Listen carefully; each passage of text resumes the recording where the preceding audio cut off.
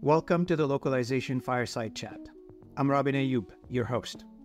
Join me for captivating conversations with industry leaders exploring localization, translation, and global communication. Ignite your curiosity as we expand your horizons through these conversations. So let's dive in together into the Localization Fireside Chat. Good morning, everybody, and welcome back to another episode of the Localization Fireside Chat. My name is Robin Ayub. I'm the founder of the Localization Fireside Chat podcast and YouTube channel, where industry leaders in the localization business, they come to share their captivating experiences, insights, innovations. Join us, if you will, across our channels. This is across all the podcast channels. We're available on all podcast channels and YouTube.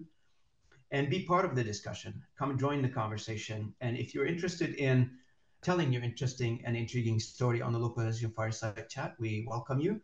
And please let me know by emailing me, and we'll schedule you in for a conversation. Today, I am honored and have the privilege to be with a guest that is near and dear to my heart. He's a friend, a colleague, and an old coworker. We work together. His name is Matt Grotenstein. And Matt, welcome to the channel. Thank you, Robin. And we really appreciate having you with me this morning, Matt. And Matt got a great announcement to make this morning, starting a new company called Boston.ai. I can't wait to dive into the details about this new initiative. Matt has always been the entrepreneur and the pushing forward in initiatives and new initiatives and ideas. I really appreciated that for all the years that I've known and worked with Matt. So welcome to the channel, Matt. And if you don't mind, for those who don't know you, please tell us a little bit about yourself so we can get to know you on a personal and professional level and get the audience to know you a little bit better. Sure. Well, I appreciate that, Robin. That's a good introduction. I actually got my start in the localization industry due to Robin. I don't know if Robin knows this story. I don't know if I ever told him this one, but I was working for KPMG back in 2008 during the financial crisis, and I got a call from a recruiter that was recruiting for a company called CLS Communication, which was eventually bought by Lionbridge, which is how Robin got to Lionbridge. But I was working for KPMG and I wasn't loving what I was doing. And I got a call from a recruiter and met Robin and happened to really enjoy talking to Robin and liking Robin.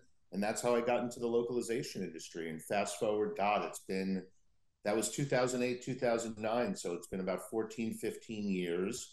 I was at CLS for a number of years, and then I was at a company called Ortspo, which is a language technology company. I started a Chinese social media analytics company with a couple of partners that we then sold to an LSP.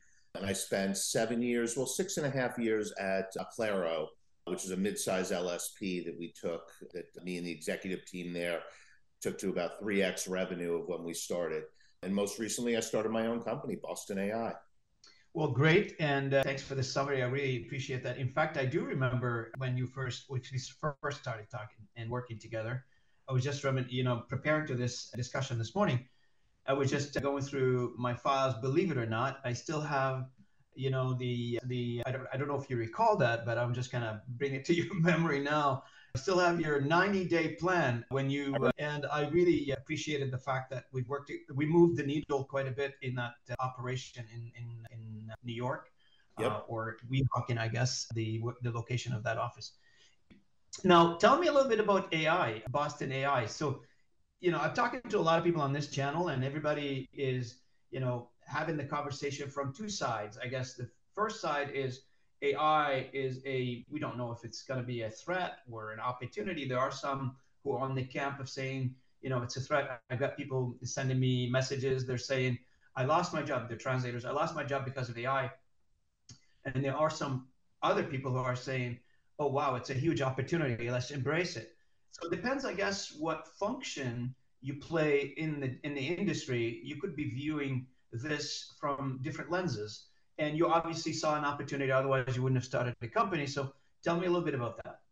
I actually see it from a positive perspective, and I don't ever see AI replacing translators or humans or interpreters in the process. I see it aiding them, and I can speak for the company that I started and what our vision and mission and goals are. And that's not to replace translators. That's to focus on two very core areas. One is interpretation and using AI and using tools that are out there to be able to aid interpreters, whether that's better selecting interpreters for the subject matter, whether that's getting notes up on the screen for the interpreter, whether that's taking the notes during the call and distributing them after the call, like Zoom does today when Zoom takes a transcript. I think that there's a lot of advances out there in interpretation that AI is bringing, and then also AI data creation and AI data collection.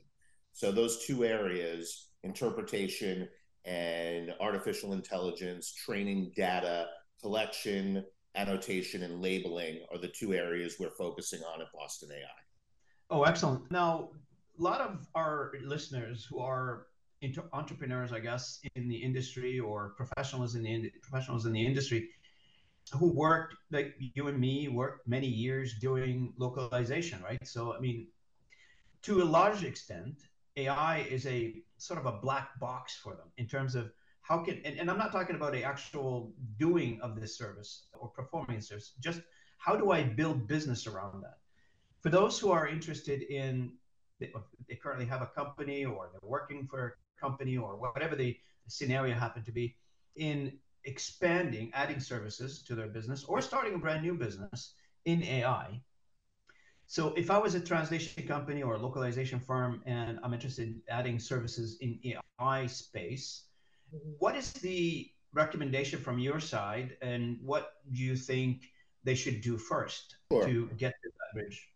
That's a good question. You're talking about services companies and companies that are traditionally services companies. And what I've seen from LSPs that I've been at, whether that's in a consulting capacity or as an employee, is that they're really good at partnering with different and new technologies. Some may be good at building their own technologies, but I think that there are a lot of tools out there that have already been built that are really advancing the localization industry. Tools like Crowdin, tools like Phrase that are doing the work, that are at the forefront of AI in the localization industry. And I think a good LSP has two choices, right? They could either build their own technology, they could buy a technology, they could partner with a technology. So there are really three choices: build, borrow, partner. And I think the LSPs that I've been at have been great at partnering with technologies in the past. Some have been good at building their own technology, but I think that there's a lot of technologies out there that people can partner with. I know that was a long answer to a short question. No, you're basically what you're saying is expand your horizon. Don't be afraid of trying it, and don't be afraid of it. Don't be afraid of trying to figure out a brand new service.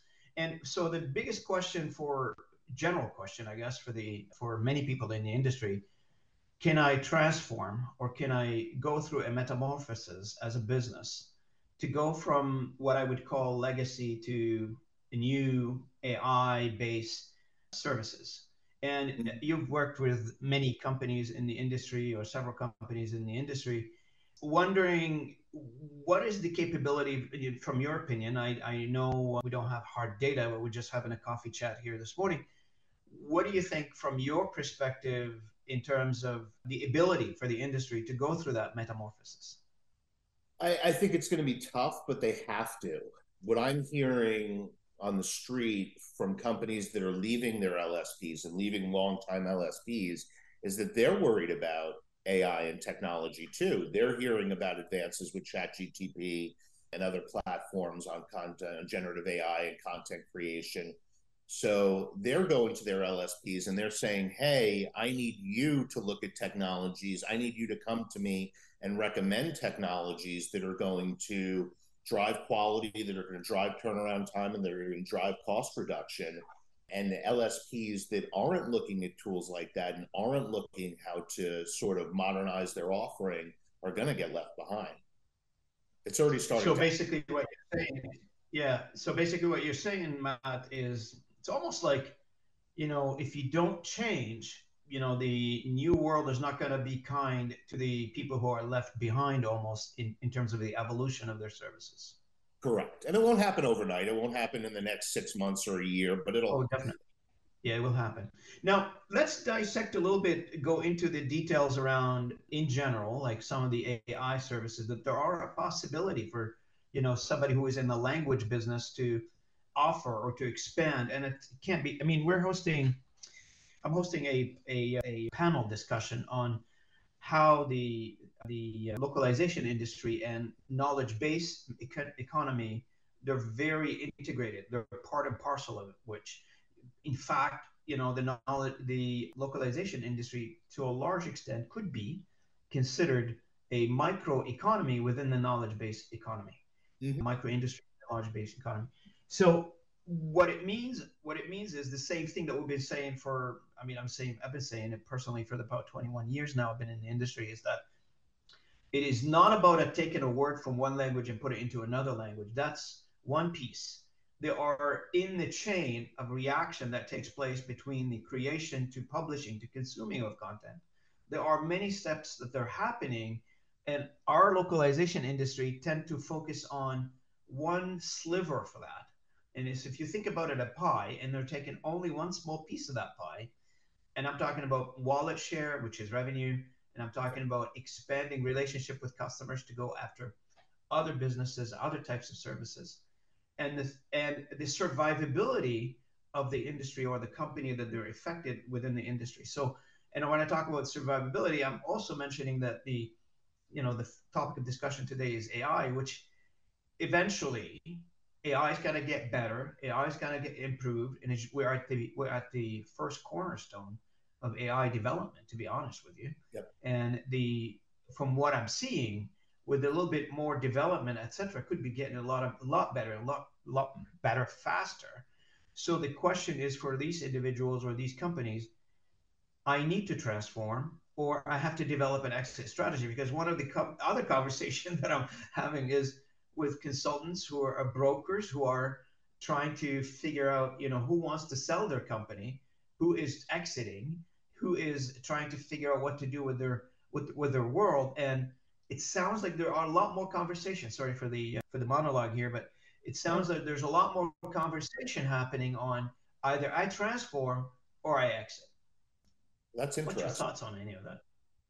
Yeah, that's really interesting. I think that sort of points to us being at an inflection point and smart owners knowing, and I could probably name a few who are in the selling bucket.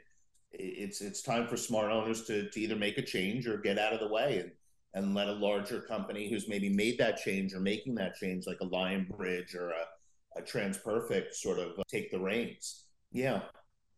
So, do you feel, yeah, I mean, we're at an inflection point. Absolutely, we are. I mean, do you feel that eventually, so right now we're going through a transition, right? So, eventually, after we pass through the transition period, do you feel like we will have two sides of the market? One that says, hey, listen, I want to work in a very artisan way of working when it comes to languages. And the other side of the market could be saying, no, I just want full automation. Yep.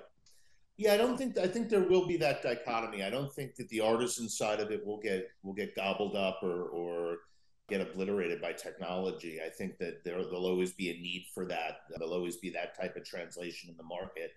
I think a good LSP or a survival, you were talking about survivability. I think a good LSP that's going to survive is going to be able to perform different types of services. It's either going to be completely automated, or it's going to be human intervention, or it's going to be completely human. There's going to be sort of a menu. At least that's what I would like to see. And that might not necessarily be one LSP. That might be one smaller LSP partnering with two or three LSPs. I know for my business, I've got a partnership with an LSP that is more of a custom shop, more of what I would say is a creative shop. And if someone comes to me and says, I'm not really that interested in AI, I say to them, well, I've got a solution for you. So I think, to answer your question directly, I think a good large LSPs, they can decide what they want to do. They can, a Lionbridge or a SmartLing or a TransPerfect can say, we want everything translated by technology. I think, and I think the mid-size LSPs, and there will always be a market for mid-size LSPs, are going to say, we can do human intervention, we can do completely human, we partner with a company that can do completely human, and that would sort of be my view. Okay, got it. Now, on the services that there are possibilities within the AI, and I know you mentioned data annotation. Let's stop a second on annotation for a second. And I did hear that there are many ways now of doing annotation of data. In fact, there are some automation happening for data annotation. So if I was to take as an example, and I'm trying to help some people out there in our industry here on this one, is as an example, take data annotation. I know there's myriad of services that we can offer in when it comes to AI.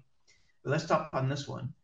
Could you elaborate a little bit, like image annotation, text annotation, audio, video, semantic segmentation, I don't know, time series in annotation, etc.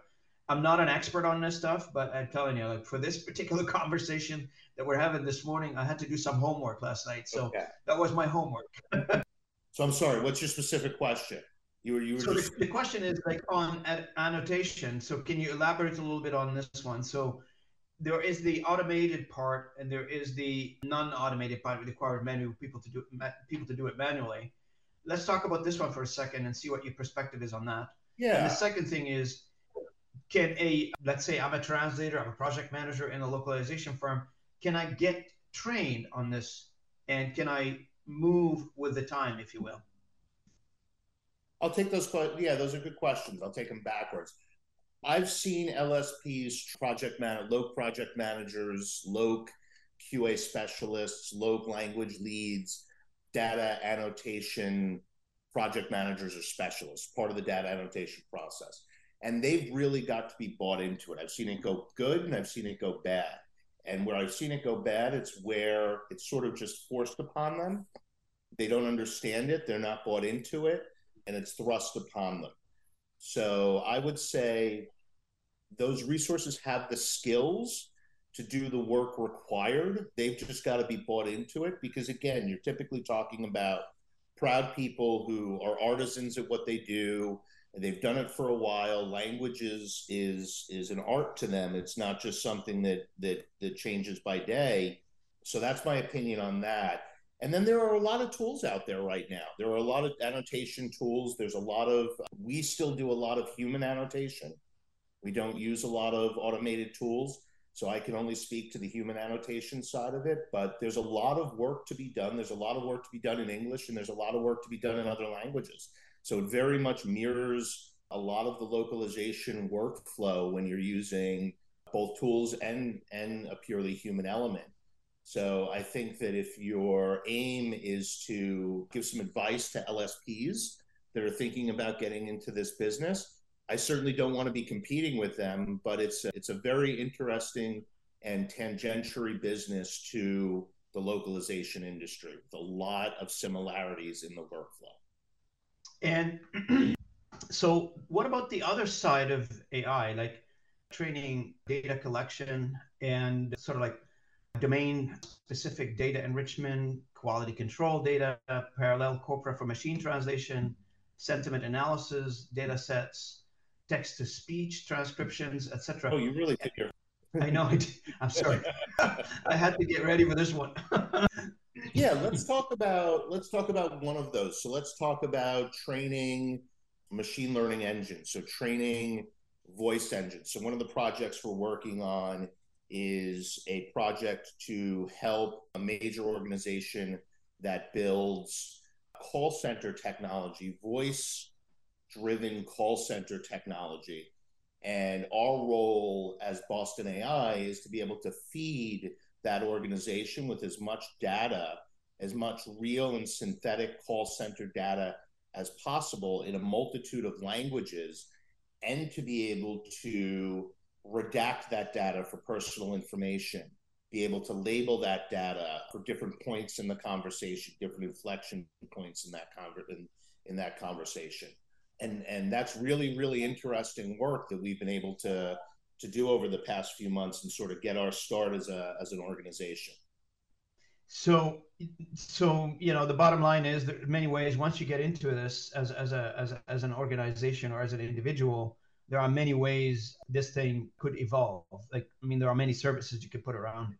Exactly. And if you're a smart LSP owner who is, has a mid-sized couple of $1 million LSP and has put together those pieces before, I don't think it's a stretch to be able to put together. I don't think it's a stretch to be able to add some of these services. So let me ask you this question. I mean, I'm not sure if you've had time or you've done some thinking around that. Is what is the difference between a human in the loop for data refinement and what I'm hearing right now is synthetic way of doing this? So there is, let's say, I want to check the quality of something, let's say, call it a text because that's my background. You can either do it synthetically or you can have a human check it. Have you done any thinking on this one, or what's the? Yeah, I used to be in an LSP that did a lot of this type of work and had actually built their own QA sort of checker that automated a lot of the QA process. And the thinking I've done on that is that there's in QA at the scale that I've seen translation, it's never done at 100%. It's always a sliver of the translation work is actually QA'd to the last degree. And I think that that's going to be the same whether it's a tool or not. What I've seen from the LSP that I was working with is that even when they had an automated tool, the amount of checking they did, the amount of QA they did was still on a subset of the total work. So even if it's not even if it's not a translation job and it's an AI job, the same amount of QA work is being done. And so I heard also, I was doing some digging and I found that there is also companies are generating, how you were mentioning earlier, some of the aspects of feeding that data to another company so they can action that data or use it in their systems, be it voice in the case that you mentioned earlier, or be it real data, like whatever the data is, to train another engine. Some of those data, it's synthetically being produced as well. So not necessarily a data that it's produced or originated in a manual way. Yep. In some cases, you're training something on a particular subject and you don't have enough data to get to feed the engine, or something is happening. There is a way now to produce that synthetically. Have you seen that? And what was the success for that one? Yeah, I have, and I can't comment on the success rate, but I will say I'll give you the example. I'll use the example of call center data. Call center data can be, and obviously is, created organically, but those interactions, the conversations between people, you can train a AI engine to be able to produce those conversations synthetically, and it's not that difficult. But it's not. It's two different buckets, and it's not what I'm seeing my end clients want. They want organic, original conversations. There's really a thirst out there for data and organic, original data, because once you start training things on synthetic data, you introduce a myriad of potential issues. You introduce a myriad of potential false positives, and you're using machine data to train machine data, and it's just not as potent. And one of the things, Matt, sorry, I have so many questions for you this morning on this topic.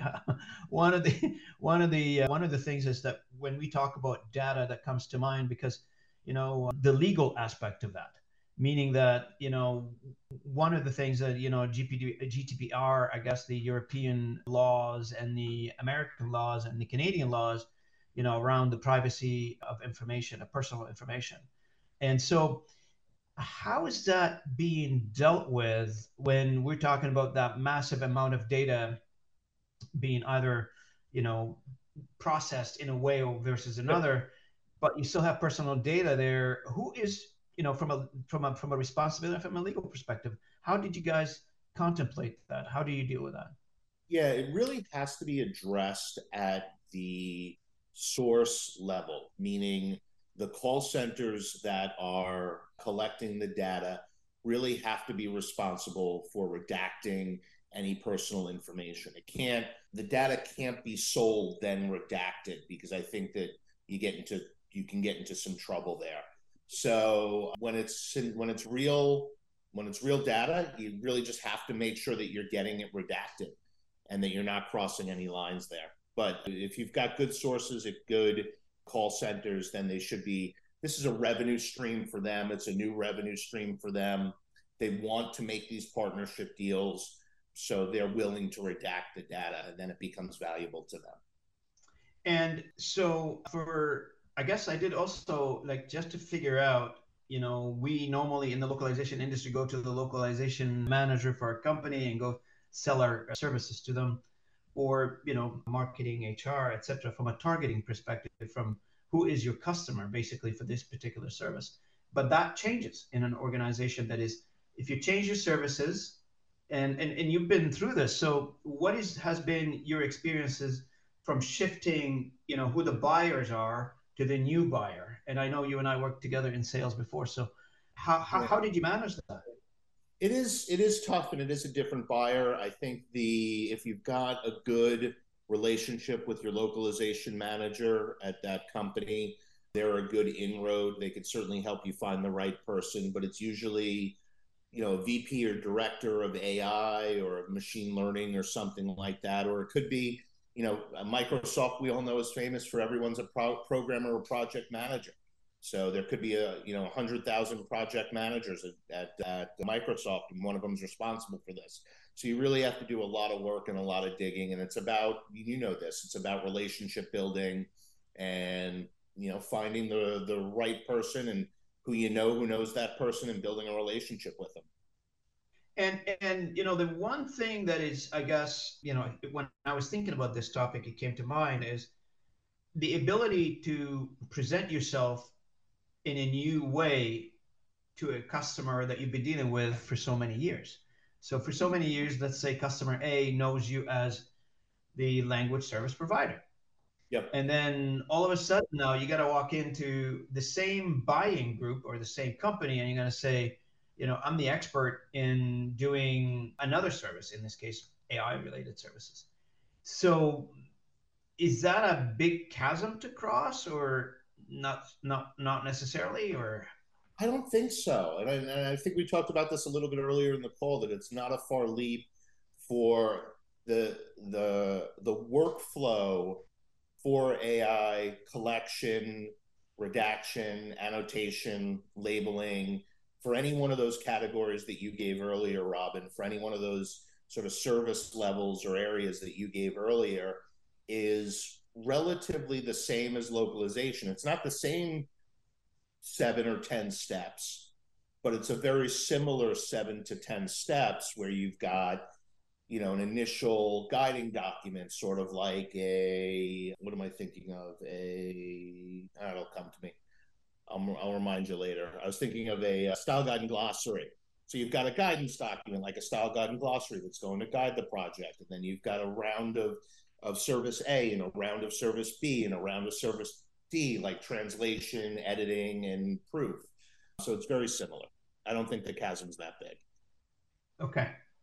Now, from I was just also yesterday, I was going through this, and I'm not sure if you agree with this. I was just trying to figure out, like, who would buy, these types of services. Now, knowing that this industry has 19,000 companies, and not all of them is going to jump in on this conversation. I get that. And I'm not encouraging anybody. If they don't want to, they don't have to. Just two buddies having a conversation this morning. But there are, and correct me if I'm wrong, language technology and AI companies are a big buyer of this stuff. Also, e-commerce and retail companies are now, seeing the light in terms of the usability of AI and how can that reduce their costs, etc. Retail tend to be a penny pinching kind of an industry, where you have a lot of cost you need to cover, and anything that you can do to save cost, you're going to be jumping on that opportunity. And also, social media and tech giants are big buyers of that stuff too. I also found healthcare now, and medical tech companies are buying AI services like crazy. Finance, fintech, automotive, autonomous driving vehicles, and Yeah. autonomous driving companies, or who are involved in that. Not necessarily the company that makes the company that makes the car or the automobile.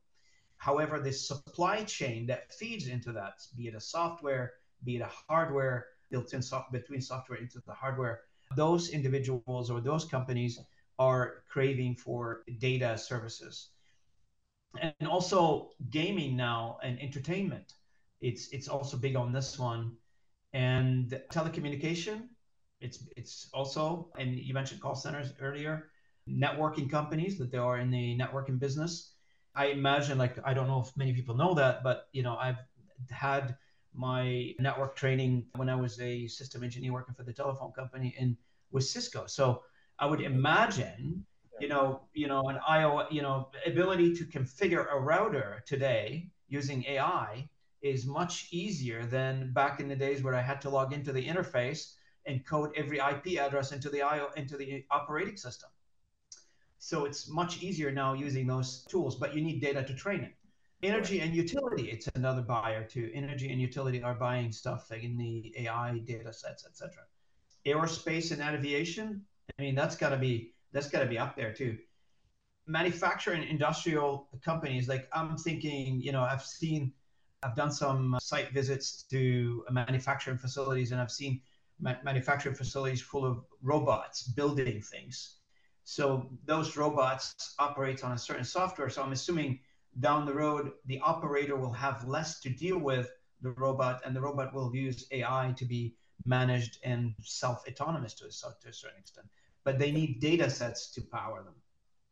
Yep. Did I miss anybody? No, I think that was, it's funny listening to you go through that. It's very similar to the industries that buy translation. It's just exactly like they're all buying translation now. We just have to inch up a little bit and make sure you don't put the how do they say that in English? Don't put the horse before the cart, or the cart before the horse. I can't remember which one goes first. Nailed down before you have that conversation. Exactly. And the one tip I would say, and this is not necessarily a mistake I made, but something that I learned, is that start with the data. There's a lot of companies that'll potentially buy it, but start with relationships with data providers and have something to offer. Yeah, that's right. That's right. And in terms of, for you, like Boston.ai, like looping a little bit to what you do and what's your goals and objectives. So what's your goals and objective now that you're starting this new company, Matt, for the near term and the long term? So what you're hoping to see, what is your desire here in terms of seeing this new initiative? Yeah, I think that this conversation has sort of been a good reflection of what those goals and aspirations are, especially the last few minutes, and starting with some of the examples I gave, meaning I'm focused this year on, I would say, a handful of potential customers, on a handful of potential deals, and really hitting those out of the park, solidifying relationships with data providers and providing that data, and hitting those few initial opportunities out of the park. Next year, my goal is to really broaden the horizon and focus more on those sort of tangentiary industries that you were mentioning that aren't just focused on call center data, but are looking for data on autonomous driving, or data on manufacturing, or data on social media. So really finding new data sources that allow us to explore relationships with new companies and new partners. And you're located in Boston, right? This is where the company is, Boston.ai, so it has to be in Boston, right? Absolutely, yeah. So we're about a half an hour outside of Boston in a town called Hudson. Okay. Okay. And your team, is it, and this is, again, most of us manage, because of the nature of the business that we're in, manage teams that they're not necessarily located close to home, remote. They can be working from anywhere. I'm assuming you're the same thing, or you're more Everyone's like close virtual. Everyone's virtual. We have people all over the country. Great. Now, to make sure that we're addressing everything particular to Boston.ai right now, what do you like the audience to do if they are interested in finding out more, talking to you? maybe engaging in subsequent conversation about the business. Yeah, you can. What do you think we should do next? You can find me on LinkedIn at Matt, Matt Grotenstein, Grotenstein. You can find the company at Boston.ai. It's a very easy domain address to find, and there's ways to reach out and contact someone through the website as well. Excellent. So for all of our audience here, and just coming to an end, I wanted to make sure that we thank Matt for joining me this morning on behalf of the audience, on behalf of everybody who listens to us, who would engage with our content. Matt, thank you so much for being with me this morning. Any final thoughts before we wrap it up? Yeah, if you're an LSP in the industry and you'd like some more information too, feel free to reach out to me as well. I feel like I've got a lot of relationships and I know a lot of people in the industry. So if you're part of my network or not part of my network and you'd like to learn a little bit more about the data and AI industry, and especially transitioning or metamorphosizing your LSP into an AI company, let's certainly talk. Absolutely. Again, I want to thank Matt. Good to see you again, Matt, after so many years, and always a pleasure to talk to you. I feel like when the two of us get together, we've got a lot of ideas to bounce around. It's always great. And for our audience, thank you so much for joining me this morning on another episode of the Localization Fireside Chat. If you like what we do, if you like the content, please like, subscribe, comment, and share with people. I really appreciate your support, and it doesn't cost you much to press that like button, so we appreciate it. And until next time, this is Robin Ayub signing off. Thanks for tuning in to the Localization Fireside Chat. Take the warmth of knowledge and renewed cultural passion with you. Keep exploring, stay curious, and until next time, this is Robin Ayub. Keep those global conversations alive.